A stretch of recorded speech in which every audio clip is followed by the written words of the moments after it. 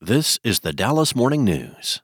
Want to learn how you can make smarter decisions with your money? Well, I've got the podcast for you. I'm Sean Piles, and I host NerdWallet's Smart Money Podcast. Our show features our team of nerds, personal finance experts in credit cards, banking, investing, and more. And they'll help you make the most of your money while cutting through the clutter and misinformation in today's world of personal finance. You'll get clarity on strategies to help you build your wealth, invest wisely, shop for financial products, and plan for major life events. Listen to NerdWallet's Smart Money Podcast wherever you get your podcasts. It's Friday, October 13th. Today's forecast calls for partly cloudy skies in Dallas with a high of 83 and a lot less humidity than past days. A low of 55 is expected tonight. The weekend will be much cooler, with Saturday's high topping out at 75, and Sunday it'll be 71, with the low dipping down to the mid-50s. Here are today's headlines.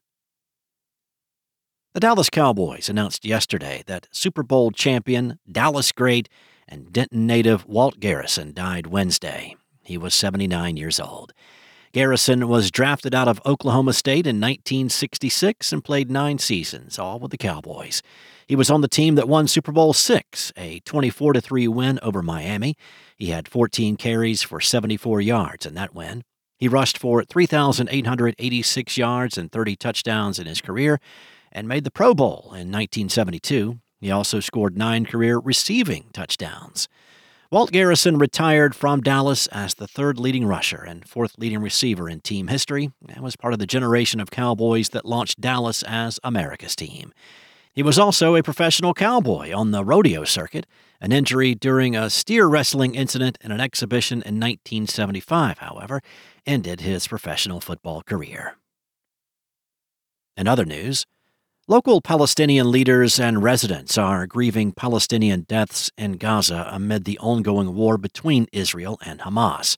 As the city of Dallas officially stands with Israel, members of the area's Palestinian community are criticizing what many see as a one-sided response that ignores Palestinian suffering and the larger history of the Israel-Palestine conflict. The terrorist group Hamas, which governs the Gaza Strip Palestinian territory, launched a surprise attack on Israel Saturday that has escalated into a war. As of Thursday morning, Israeli authorities said 1,300 people were killed and 3,000 wounded during rocket attacks and raids by Hamas fighters. Gaza officials said over 1,417 people in Gaza have died as a result of retaliatory attacks from Israel, and more than 6,250 have been injured. The United Nations has estimated about 6,400 Palestinians and 300 Israelis have been killed since 2008 amid the Israel-Palestine conflict, excluding recent deaths.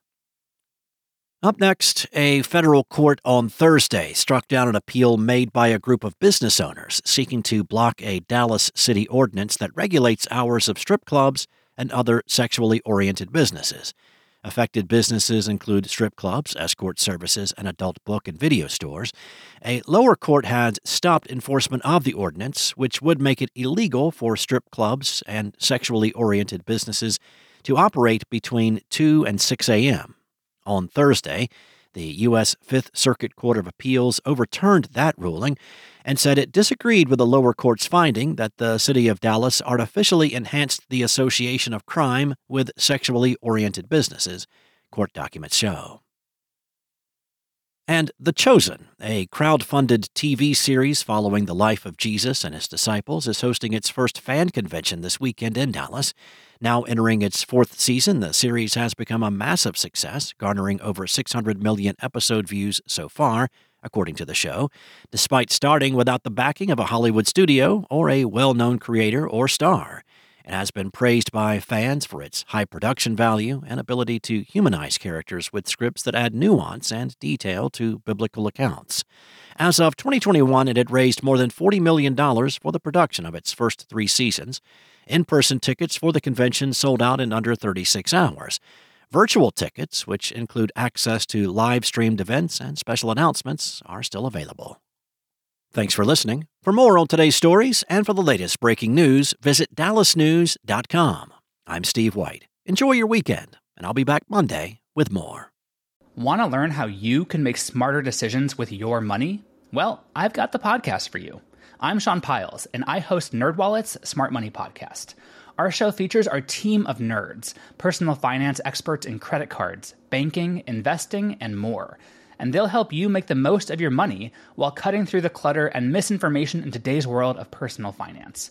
You'll get clarity on strategies to help you build your wealth, invest wisely, shop for financial products, and plan for major life events. Listen to NerdWallet's Smart Money Podcast wherever you get your podcasts.